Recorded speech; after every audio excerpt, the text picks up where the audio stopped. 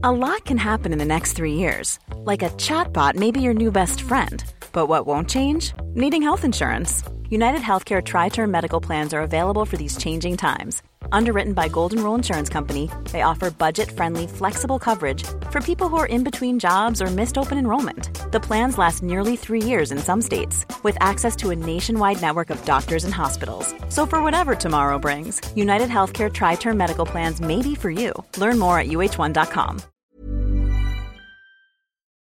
This is a paid advertisement for BetterHelp. With so many things vying for your attention, it's easy to push life's struggles to the back of your mind and keep things bottled up.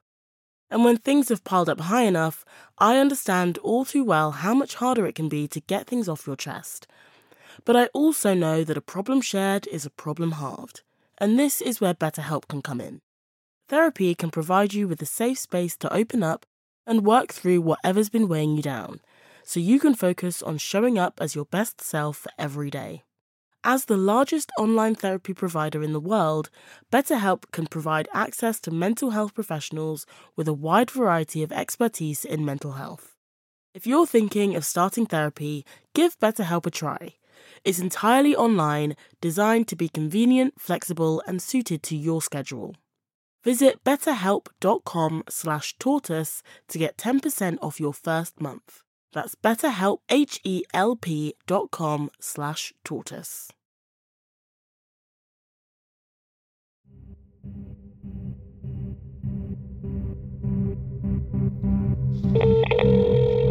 Yeah? Hi, Jeremy speaking. Hey, how are you? No, they just said that you might have information because of your seniority. Matata Frankens. This is the head of the media. Michael McQuay again? It's time to go through the front door. That was just could not connect. Time to contact the South Sudanese government directly and to ask them what happened that day in Kaya. And it says it's calling, but it's not. And find out if they know that Chris was connected to a group of fighters and to Craig Lang. How do you get my number? I want to know. How do you get my number? How do you belong to which organization in the world? I belong to a media organisation in the United Kingdom called Tortoise. But as you can hear, these are not men who expect to be asked questions, and they certainly don't feel that they need to answer them.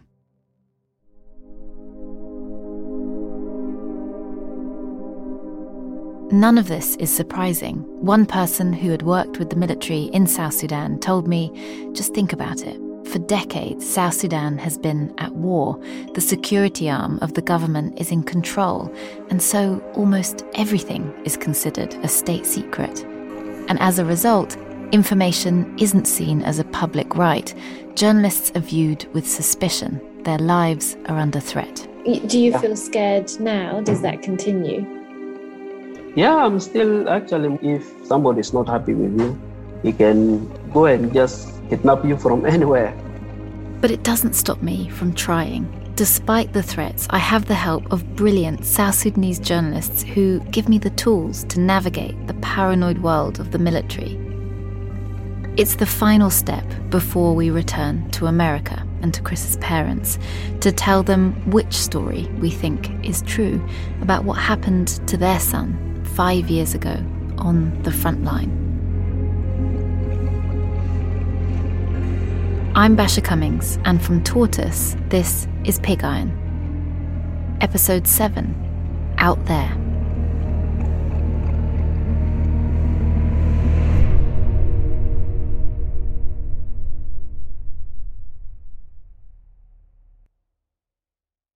As we get started, we decide that Jeremy will focus on the rebels, as he already has an in with them, and I'll focus on the government, who might be more willing to answer questions from a journalist rather than a family member. And first, Jeremy manages to get hold of a former governor who met Chris. That's actually what I was going to ask you. Is there anybody on the government side who could help understand from the government side what happened? I think you can contact the Minister of Information, because he was the one who came out openly to make statements about him, and the army spokesman also. But my command responsibility is the one to be able to speak. Okay. They will not allow you to talk to the one who was down there in the theater of war. Then he gets another warning. So I've just received a text message from a former South Sudanese senator, I think, or parliamentarian. Hello, Mr. Bliss. I've been trying to get information about your relative killed in South Sudan, but have not been able to find something that can help you. Almost everyone I approach fearfully tells me it was killed in the crossfire. Witnesses are afraid for their lives because of possible reprisal attacks. I feel ashamed that your cousin was killed in my country while on the line of duty, yet I am unable to help. South Sudan continues to be a violent kleptocracy where a tiny number of politicians and generals have gotten rich from the country's oil, while hundreds of thousands of civilians have been killed. And though the political landscape has now changed and the rebels that Chris was embedded with are in a power-sharing agreement and in government, it seems that his case is still, at best, inconvenient and at worst, irrelevant. The passage of time is a protective cloak for those responsible. There is no pressure, it seems, to answer the question, why kill a young journalist? But I don't think that that can be the end of it, in the same way that you can't answer the deaths or torture or exile of South Sudanese journalists with just a shrug. So it's time to apply some pressure.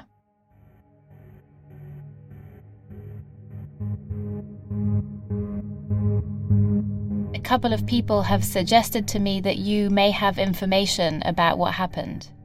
I start by calling two generals on the side of the government who I've been told were responsible for the military operation that day in Kaya in 2017. Come and question me with that question. I don't know any idea. I wanted to ask you some questions because, as I understand it... And who told you that I'm general? These aren't the men that the essay writer told us about. Those guys seem to have disappeared into the military system. But these two names I've been given now have been sent by a source who's trying to help. But they both deny any knowledge of what I'm talking about, and they deny knowing the name Christopher Allen, and they're both very unhappy that I'm calling them directly. But I keep trying. I call phone number after phone number. I send emails, and finally I get a reply. The spokesman for the South Sudanese Army, General Koang, agrees to an interview. Did you know that there was a white man embedded with the rebels? No, we weren't aware because they came under the cover of darkness. It was only after the rebels were repulsed, then we were carrying out a search on the battlefield that we were able to find a dead body belonging to a white man. I ask, why was Chris called a white rebel? He tells me, well, maybe we really did think that he was a mercenary.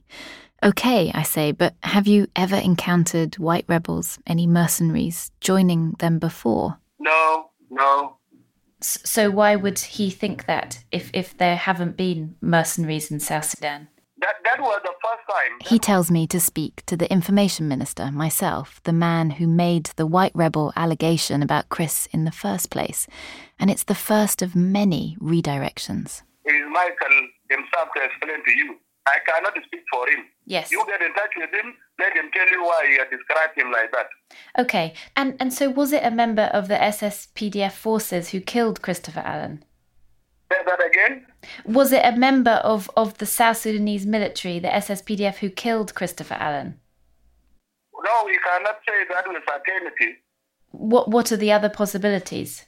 The rebels that came embedded with him are the best people to tell you what had happened to him. Because he had entered the Republic of South Sudan through the territory that was under the control of the rebels. So if there are questions that I'm not able to answer, it is because we were not in the know. The people who were in the know are the SPLA-IO rebels that are part and parcel of the government. So you could cross over to SPLA-IO and find out from them. He points me back to the rebels, but they're ignoring our calls. It's like stepping into a hall of mirrors. Everything is deflected to somewhere and someone else. But for one exciting moment, I think I get somewhere. I I finally reached the government spokesman who was quoted in that obscure news article, the one saying that the mercenaries had pretended to be journalists. It's the line that kick-started my theory that perhaps Craig Lang's trip to East Africa made everything riskier for Chris. Hello, is that Mr. Mawien Makol? Yes, that's me. How are you? I'm okay, thank you. So I ask him, where did you get that information from? Where did you hear that they had pretended to be journalists? Where that information came from? I cannot make any statement regarding that again now because I am not in that role anymore. But no dice. Like everyone else, he redirects me back to the information minister. Now, there could be a reason for this beyond just evasion. One contact in Uganda told us that the South Sudanese military is really complex and there's a lack of coherent control. It's possible that the arrival of Craig Lang didn't really travel much beyond the soldiers that he met at the border. But it is infuriating, and it's what Chris's family has known for years, that when you bang on the doors of a state which has killed journalists and civilians without consequence for years, there's just no reason for anyone to open the door, let alone invite you inside. But trying to get hold of the South Sudanese government isn't my only battle. Now, you might have picked this up by now, but journalists are a strange tribe. And where you find incredible acts of solidarity, you also find discord. And when things go wrong, it can mean that reporters and newsrooms pull down the shutters on each other. When Jeremy first got in touch with me, I drew up a list of people that I wanted to speak to. And of course, at the top of my list were people who were there in Kaya. And aside from the government soldiers and the rebels, there were 2 other men on that list, right on the front line, a matter of meters from where Chris was killed. And unlike the fighters, they're not compromised by the politics of South Sudan.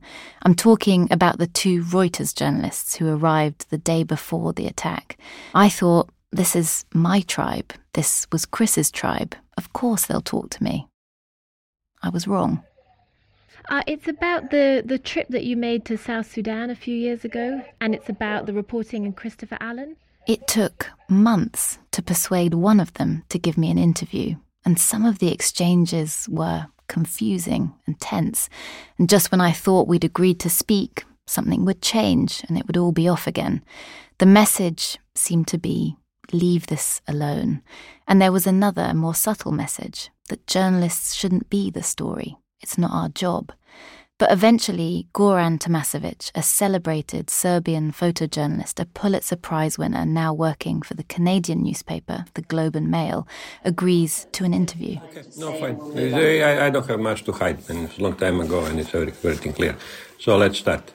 Okay, so he's covered war for 30 years, and everything Goran tells me matches up with what we know, that Chris was upset by their arrival, that there was an argument with the commander about whether they should travel to the fighting in Kaya, and crucially, that they did take different paths to the front line. And the rebels started attack. I told both of the boys, you be careful, they don't have enough weapons, you be careful. Alan told me, I already have been in 3 wars. I said, okay, I'm telling you, be careful. I met him for the first time. He's my colleague, tried to give him a bit of advice, he was not really keen to hear. Goran also confirms that all 3 journalists were wearing the red armbands to signal that they were with the rebels. And it's an important point because it was one of the key criticisms levelled at Chris, along with the fact that he wasn't wearing anything that identified him clearly as press and that he had no protective gear. And I think it's part of why I was so obsessed with the rules of war reporting at first. I thought if I could figure out what they were, I could figure out if Chris was breaking them. But now, after months of speaking to so many war reporters and hearing their differing answers, I realised that everyone works differently. And so Chris wasn't an anomaly that day. So when the rebels started running in, he went with one group of rebels on the right-hand side. For a moment I see they were shooting too much, they don't have enough ammo, and I start hearing the incoming. So I shoot what I can, and I told Siegfried, listen boy, now it's time to pull back. He asked me why. I said, don't ask me why, just fucking start walking back. Goran reads the scene. Decades of experience feed his intuition, and he notices that the rebels are under-equipped. He can see how this is going to unfold. He can see that in a matter of moments, everyone is going to need to retreat or face incoming fire. I start running back. So I just start maybe 5 minutes, maybe 10, I don't think more. I said, Siegfried, let's fucking move. Let's get the fuck out of here. We're going to get killed, you know. They were running, and they were one part of rebels who were driving with me. They also knew. So are you kind of saying that if you had a sense, an intuition that you could read the scene and see that this was going to go bad and that you Exactly. They reach the top of a hill. Goran asks one of the rebels, who looks visibly upset, about what's happened to Chris's group. He tells Goran, Chris is dead. I said, oh, Muse, he is killed. I said, what you mean he's killed? You know, I have no idea. He said, are you sure he is killed? Yeah, he got shot in the head. And this is what I know. He thinks that Chris didn't want to hear his advice. He wanted to go it alone. I believe he ran too much fast ahead, you know. I'm kind of going ahead, but also I'm thinking of how I'm going to pull back. I don't know how much. I didn't witness when he was killed. He says he didn't see the moment that Chris was killed. He didn't see Chris's body after. And despite being close to the eyewitness, he didn't see government soldiers celebrating himself. And how did you feel at that moment? I felt very bad, you know, of course. But there was no time to... I said, where is the body? Body was left behind. I was too far. We just proceeded. There was no time to think, you know, I need to save my skin. So what do you think happened to Chris out there? I think he was unlucky. It was a bad luck. He was too young. I don't know if... I believe he didn't follow much of the ground. He didn't take enough cover. But sometimes even if you do all of these things, this can happen. This is what we do. All of us are in the business of death. We go somewhere to do these stories, so I'm not surprised this can happen. Part of Goran's reluctance to speak to me is because he thinks that this story has become warped by questions of whether Chris was killed deliberately. Journalists are killed all the time, he says. It's part of the job. If you're with some group, you're a target, and that's how it is. He's no stranger to the wastage of war. He's seen colleagues killed, and he's been shot himself. So it's not unusual. It's who play with the fire, burn fingers sometimes, you know. But that's what we do. That's how it is, you know. You want to do this job or not. There is always some risk. Did you see any of yourself when you were younger? Yeah. I was much worse than Chris in his age. No one could stop me. I didn't listen to anyone. I would just fucking go where is the fight. And I don't know why. Young blood, you know, start boiling and you want to do pictures or you want to see. And you have people like this. I really feel sorry for that boy. I mean that. Chris didn't live long enough to perhaps learn to control his excitement or temper his adrenaline. He hadn't reported in enough wars to build up the intuition that could tell Goran to hang back. But he was trying to learn, failing sometimes, yes. But as Goran was telling me, luck is slippery. And if war is ruled by the dynamic of chaos, then sometimes the reckless survive and the experienced die. After Chris's death, Goran says it was clear that they were in danger. They needed to get to safety. Did you have an exit strategy? Yeah, I ran away in the bush. What else to do?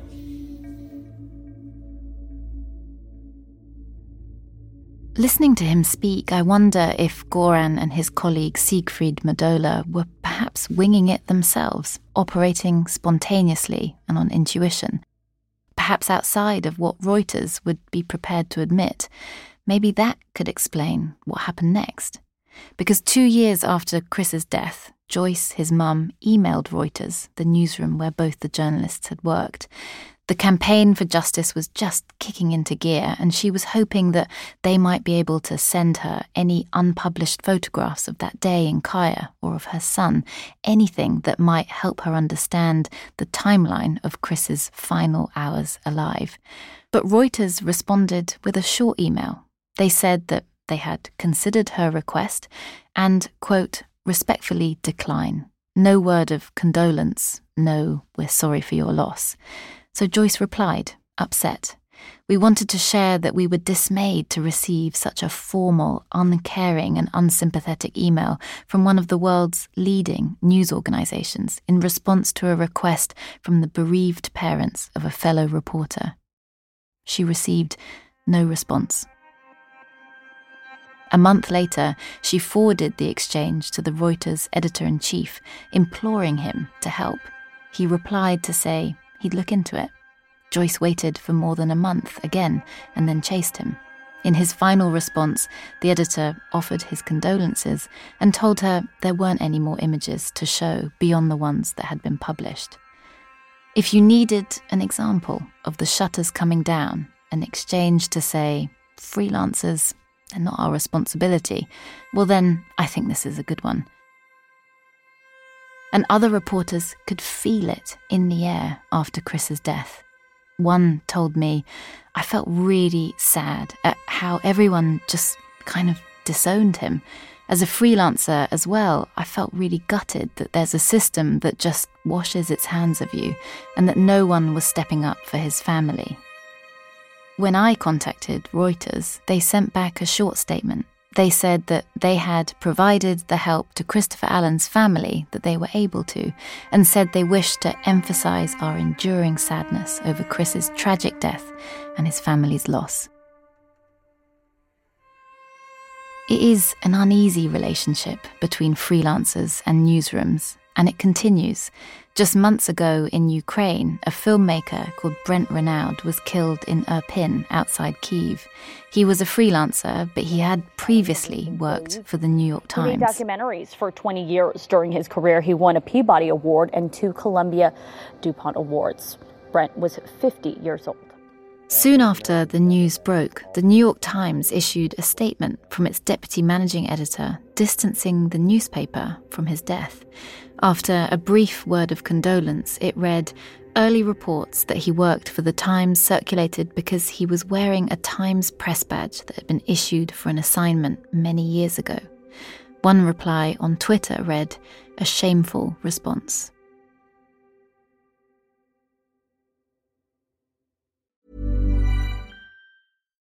One size fits all seems like a good idea for clothes until you try them on. Same goes for healthcare. That's why United Healthcare offers flexible, budget-friendly coverage for medical, vision, dental, and more. Learn more at uh1.com.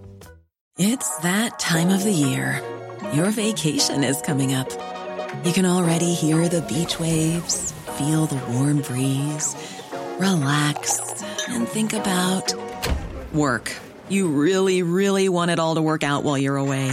Monday.com gives you and the team that peace of mind. When all work is on one platform and everyone's in sync, things just flow. Wherever you are, tap the banner to go to Monday.com. Many of us have those stubborn pounds that seem impossible to lose, no matter how good we eat or how hard we work out. My solution is PlushCare. PlushCare is a leading telehealth provider with doctors who are there for you day and night to partner with you in your weight loss journey. They can prescribe FDA-approved weight loss medications like Wegovy and Zepbound for those who qualify. Plus, they accept most insurance plans. To get started, visit plushcare.com/weightloss. That's plushcare.com/weightloss. I mean, first of all, Goran is an incredibly brave and talented photographer. And I think he's right. You know, sometimes it's luck. I mean, sometimes there is no reason. At each step in this investigation, I've continued to test this story and the ideas in it on reporters. And Lindsay Addario, a Pulitzer Prize-winning photojournalist, has thought a lot about the dynamics of war reporting. But there's a more personal connection, too. Beside a rocking chair tucked into a window alcove in Chris's parents' kitchen, Lindsay's book sits on the top of a pile that Joyce has been reading. In fact, Joyce told me that it's Lindsay's book, called It's What I Do, which helped her to make sense of what Chris wanted from life. It doesn't always mean that the people who are reckless die. I mean, I know a lot of very reckless journalists, and they somehow never seem to get injured or killed. And, and yet they set a horrible example for war correspondents with less experience who think it's okay to do those things. I think, when I was kidnapped in Libya with 3 colleagues for the New York Times, I mean, there's no reason we should have survived that. I mean, there's just not, we were about to be executed, beaten, blindfolded, constant guns to our head, held, tied up at the front line while bullets and bombs sort of rained around us with absolutely no cover. I mean, there's no reason. And then Tim Hetherington and Chris Hondros were killed a month later. And so that is what destroyed me, is that, why did we live and they didn't? I could not understand. And I think sometimes, like Goran said, it's luck. Lindsay has reported from South Sudan. She knows the dynamics of that conflict. And so I tell her about our journey, about sifting truth. But it's not an easy process, for sure, because people also have their own versions of reality and people remember things differently. And so South Sudan is a very, very complicated and bloody place. And I have worked there since before it was South Sudan. And I have covered, fighting there and seen the ground littered with bodies and skeletons. And I've had, met a young boy who was locked in a shipping container while 60 plus men around him died, and he was the only survivor because they boiled to death. I mean, the brutality is astonishing. And I think, sometimes you can only get to the truth when you actually find an eyewitness. And that person is traumatized as well. So I think, I think part of what we need to do is just talk to a lot of people and try to get a sense and piece it together. We had arrived at that point. We had pieced it together. Now it was time to return to Chris's parents. It's just after 7:15. I'm just packing up to go meet Basha and Gary, and then drive up to Maine, where we'll be meeting John and Joyce again. 9 months after starting on this story with Jeremy, we travel back to Maine. We had made John and Joyce a promise that we would come back and tell them what we had discovered before it goes out into the world. And I'm feeling anxious that they will ultimately not feel like this exposure of themselves, this whole process of doing the podcast was worth the grief that they had to contend with again. We know that they found these last few months incredibly painful. They waited patiently as we travelled to interview people who'd seen their son in his final moments. But there's a reason that we didn't just jump on the phone after every conversation. I don't think that we can ethically recount everything we've been told. Not to them, and not to include in this series. I don't think it's fair, and a lot of it is useless, just more war fog. I want to return to them with the story of what we think really happened to Chris, one we can really stand behind. And for that, we've needed time, but the result for them has been agony. Travelers. How are you? Good, how are you doing? Hello, good to see you. Good to see you. Good to see you. How are you? You must be exhausted before you get here. Hi, Sorry. Returning is a pleasure. Last time we were here, it was freezing. It was March. Now the trees in the yard are in the brilliant colours of the New England fall. And they greet us with hugs and with warmth. They've prepared lunch, and we sit together and eat. But there's a nervousness in the air. We all know why we're here. We're sitting opposite each other around the kitchen table. And after lunch, Joyce gets her notebook and her pen. John has pieces of paper and a pencil.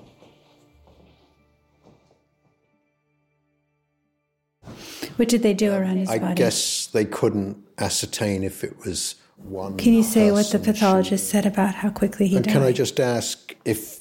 How do you feel about continuing? Just carry on. I'm okay. It is a heartbreaking scene. 2 parents denied any clarity about their son's death, hanging on our every word, hoping for some truth. And I guess the question is, maybe you weren't able to directly answer it, was he specifically targeted?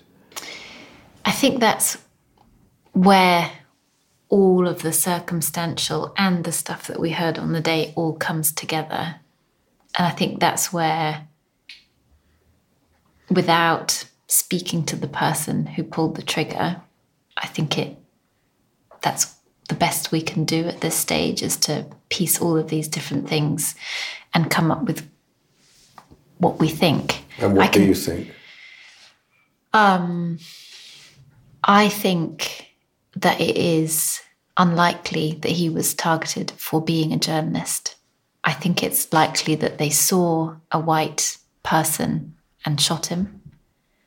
But beyond that, I don't think that there's evidence that we've found of them, them knowing who he was, to suggest that it was more than that. That's my assessment based on the interviews that I've done. Yeah. I think it's very feasible that they did see he had a camera. They may have known what that meant, that he was someone taking pictures and that was to publish in the media, but that was a role that was considered, that was demonized in South Sudan at the time. So I think what we're seeing is a context in which Chris's profession was considered just as dangerous as being part of the army or part of the rebels in the eyes of those people on the ground at the day.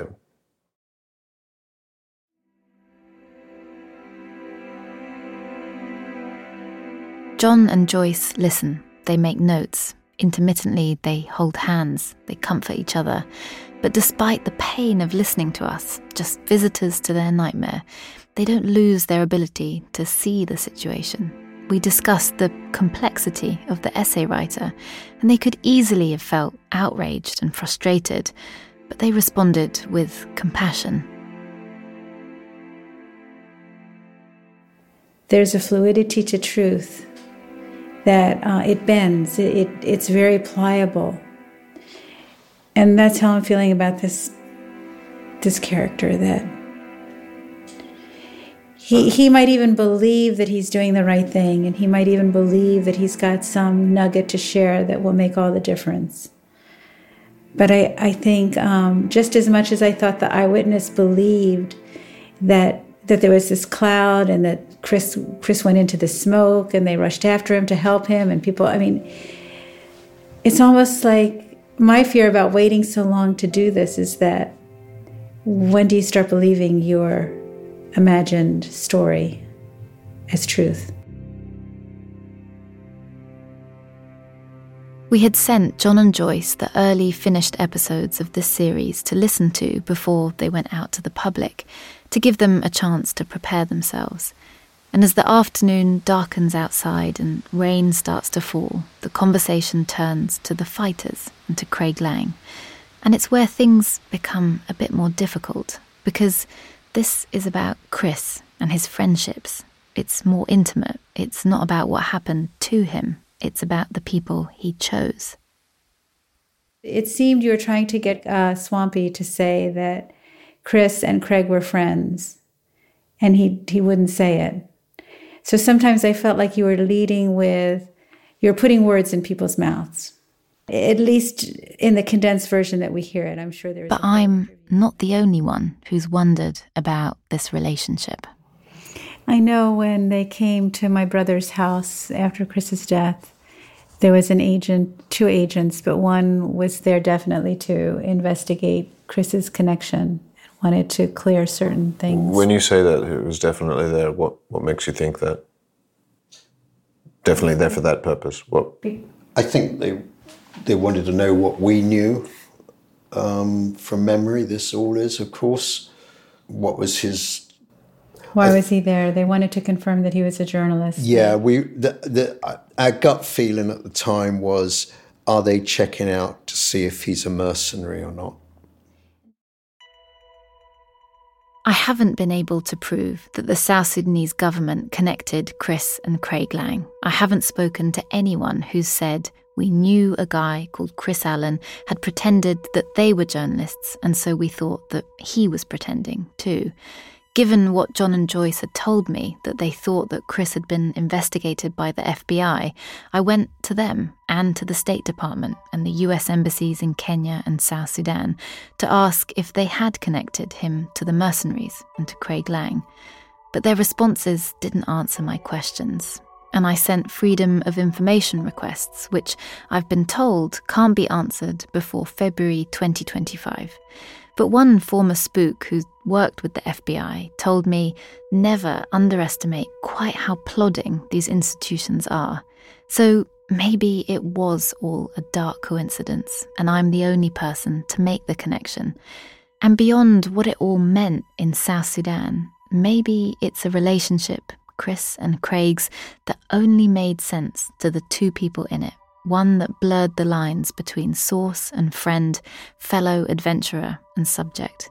Maybe this was Chris bleaching the film stock of his own life in the people he met and the places he went. I mean, what I would say for me is that we hope that the end result of this is helpful. It's been agony, absolute agony for me. It's been more than we thought, I think. We feel dragged through the dirt like crazy, and we couldn't have anticipated that, and that's not anything you're doing, but the experience on this side has been agony. Well, I think, correct me if I'm wrong, but I thought sometimes, well, perhaps we shouldn't have done this. And your brother said, what are you doing this for? After episode 2, my brother jumped up and said, his tears are coming down my eyes. What the fuck are you doing this for?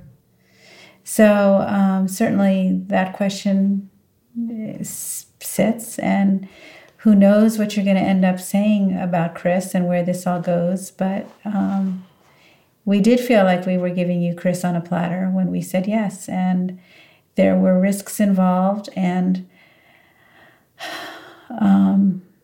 if it doesn't lead to some kind of accountability and justice, I think we will have put ourselves through agony for 9 months. And what if the end result is understanding Chris?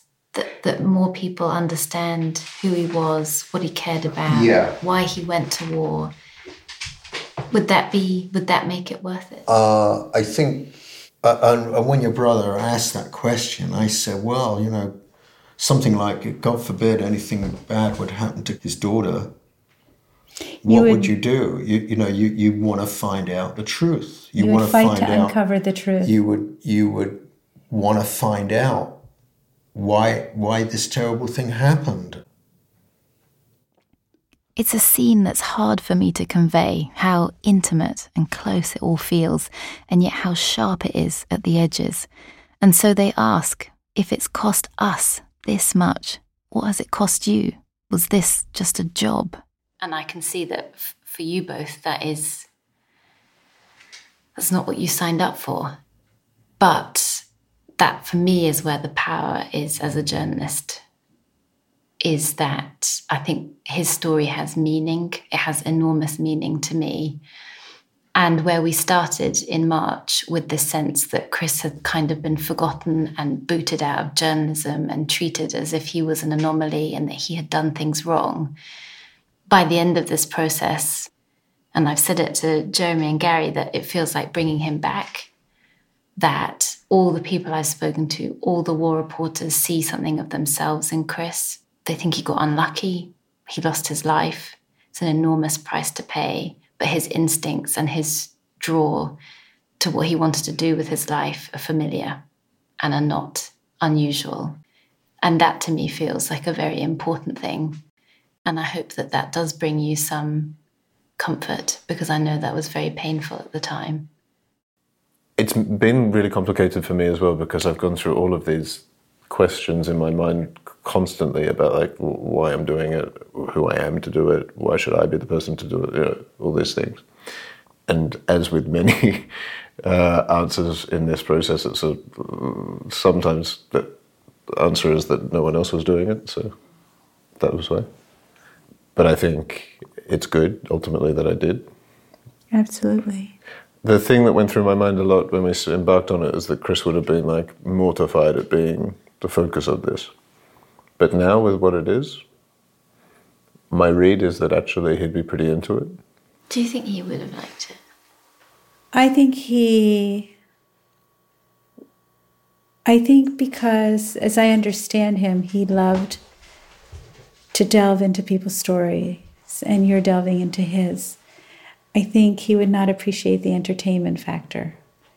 But I think he would love that there's a truth that's being exposed that might make a difference.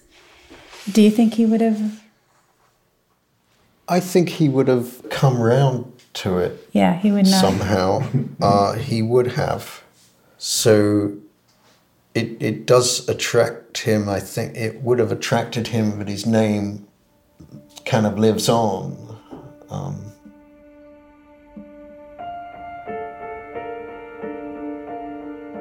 In the end, this has all been about getting close to war, to violence, and most of all, to the story. It's Chris's whole theory of reporting, about getting as close as possible. And yet it may have been part of his undoing. It may have warped his decisions and moved his compass points. It is, in the end, what he wanted. And I don't think that I could have done this reporting without getting close to John and Joyce or to Jeremy. Even here, in the quiet, leafy world of Maine, the lines blur.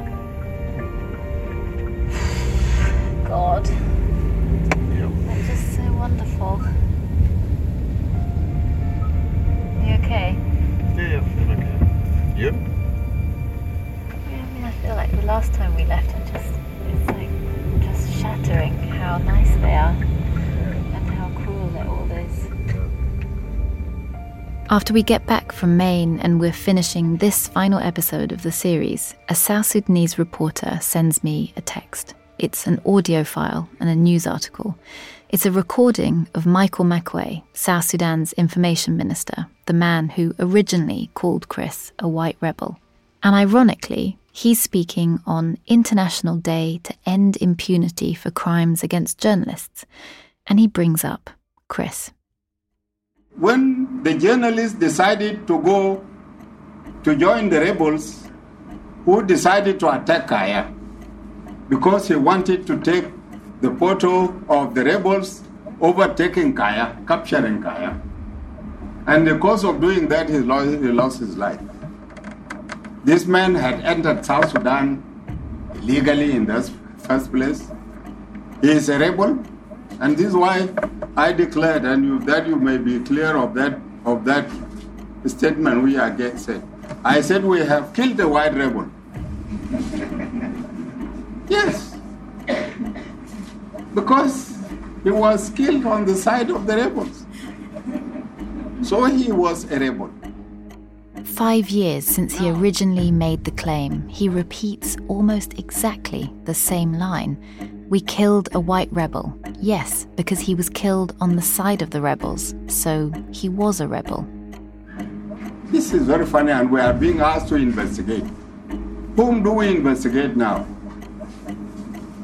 Or do we investigate the then rebels who are now, with whom we have reached an agreement and we are now in the same government? Should we start investigating them now? Because I'm seeing that issue coming up every now and then.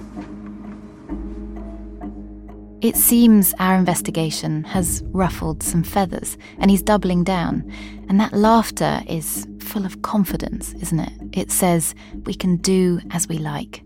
The US Embassy in Juba released a statement as a result, saying that they continue to call for a formal investigation. But it's not going anywhere. And so this, what you've listened to, might be the best that Chris's parents ever get. A podcast series about their son that has been agony for them to take part in. Nothing about that feels right, whatever you think about Chris and his decisions out there in Kaya in 2017.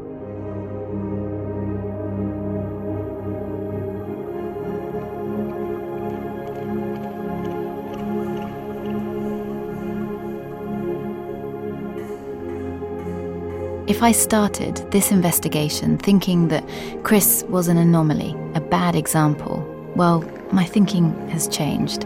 Joyce, Chris's mum, asked me at her kitchen table, "What has this meant for you?" And I garbled some response to her because I was overwhelmed by the moment. But I've thought about it a lot. I think I've become a more compassionate reporter in the last few months, more willing to accept the reality of being in the world, more accepting of the chaos and the complexity of being out there, and accepting that it feeds reporting as much as it might tip it off course.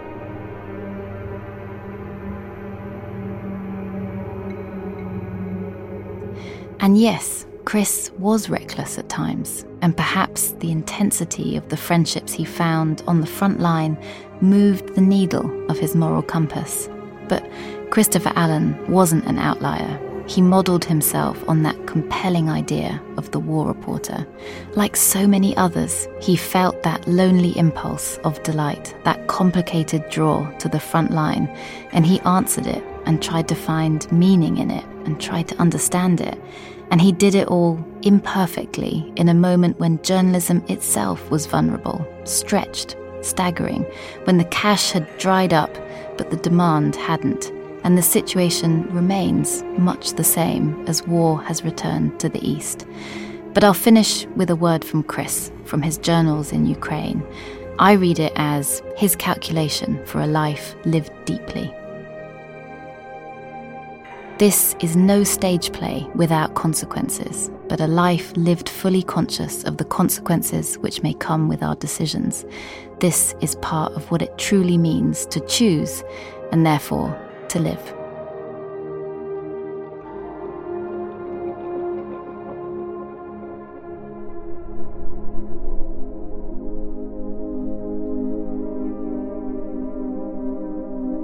This series was written and reported by me, Basia Cummings. Additional investigation was by Jeremy Bliss. The producer is Gary Marshall. Additional reporting and editing by Xavier Greenwood. Additional editing by David Taylor. The sound design is by Carla Patella, with original theme by Tom Kinsella. With thanks to Charlotte Alfred, the Association for Media Development in South Sudan and Juma Peter, the Union of Journalists of South Sudan, and Rebecca Vincent of Reporters Without Borders. The executive producer is Kerry Thomas. Pig Iron is a Tortoise production.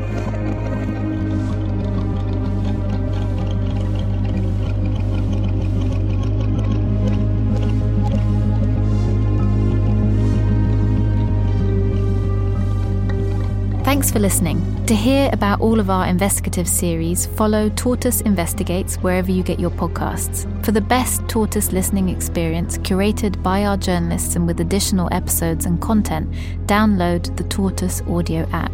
Or if you just want early and ad-free access to our podcasts, you can subscribe to Tortoise Plus on Apple Podcasts.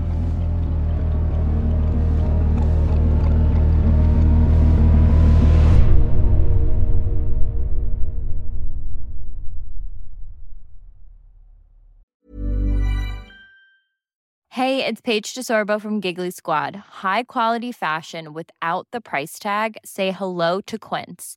I'm snagging high-end essentials like cozy cashmere sweaters, sleek leather jackets, fine jewelry, and so much more. With Quince being 50 to 80% less than similar brands. And they partner with factories that prioritize safe, ethical, and responsible manufacturing. I love that. Luxury quality within reach. Go to quince.com/style to get free shipping and 365-day returns on your next order. Quince.com/style. An October morning in a quiet suburb in a town in Scotland. A man is walking his dog when suddenly shots are fired from a car. The man falls to the ground and the car speeds off. An ordinary residential area, but extraordinary things happen in ordinary places. The instinct right away was it was a political thing. We're talking about Russian-trained, high-ranking officer in the Secret Service. An Assassin Comes to Town, a 6-part podcast. Available now, wherever you get your podcasts.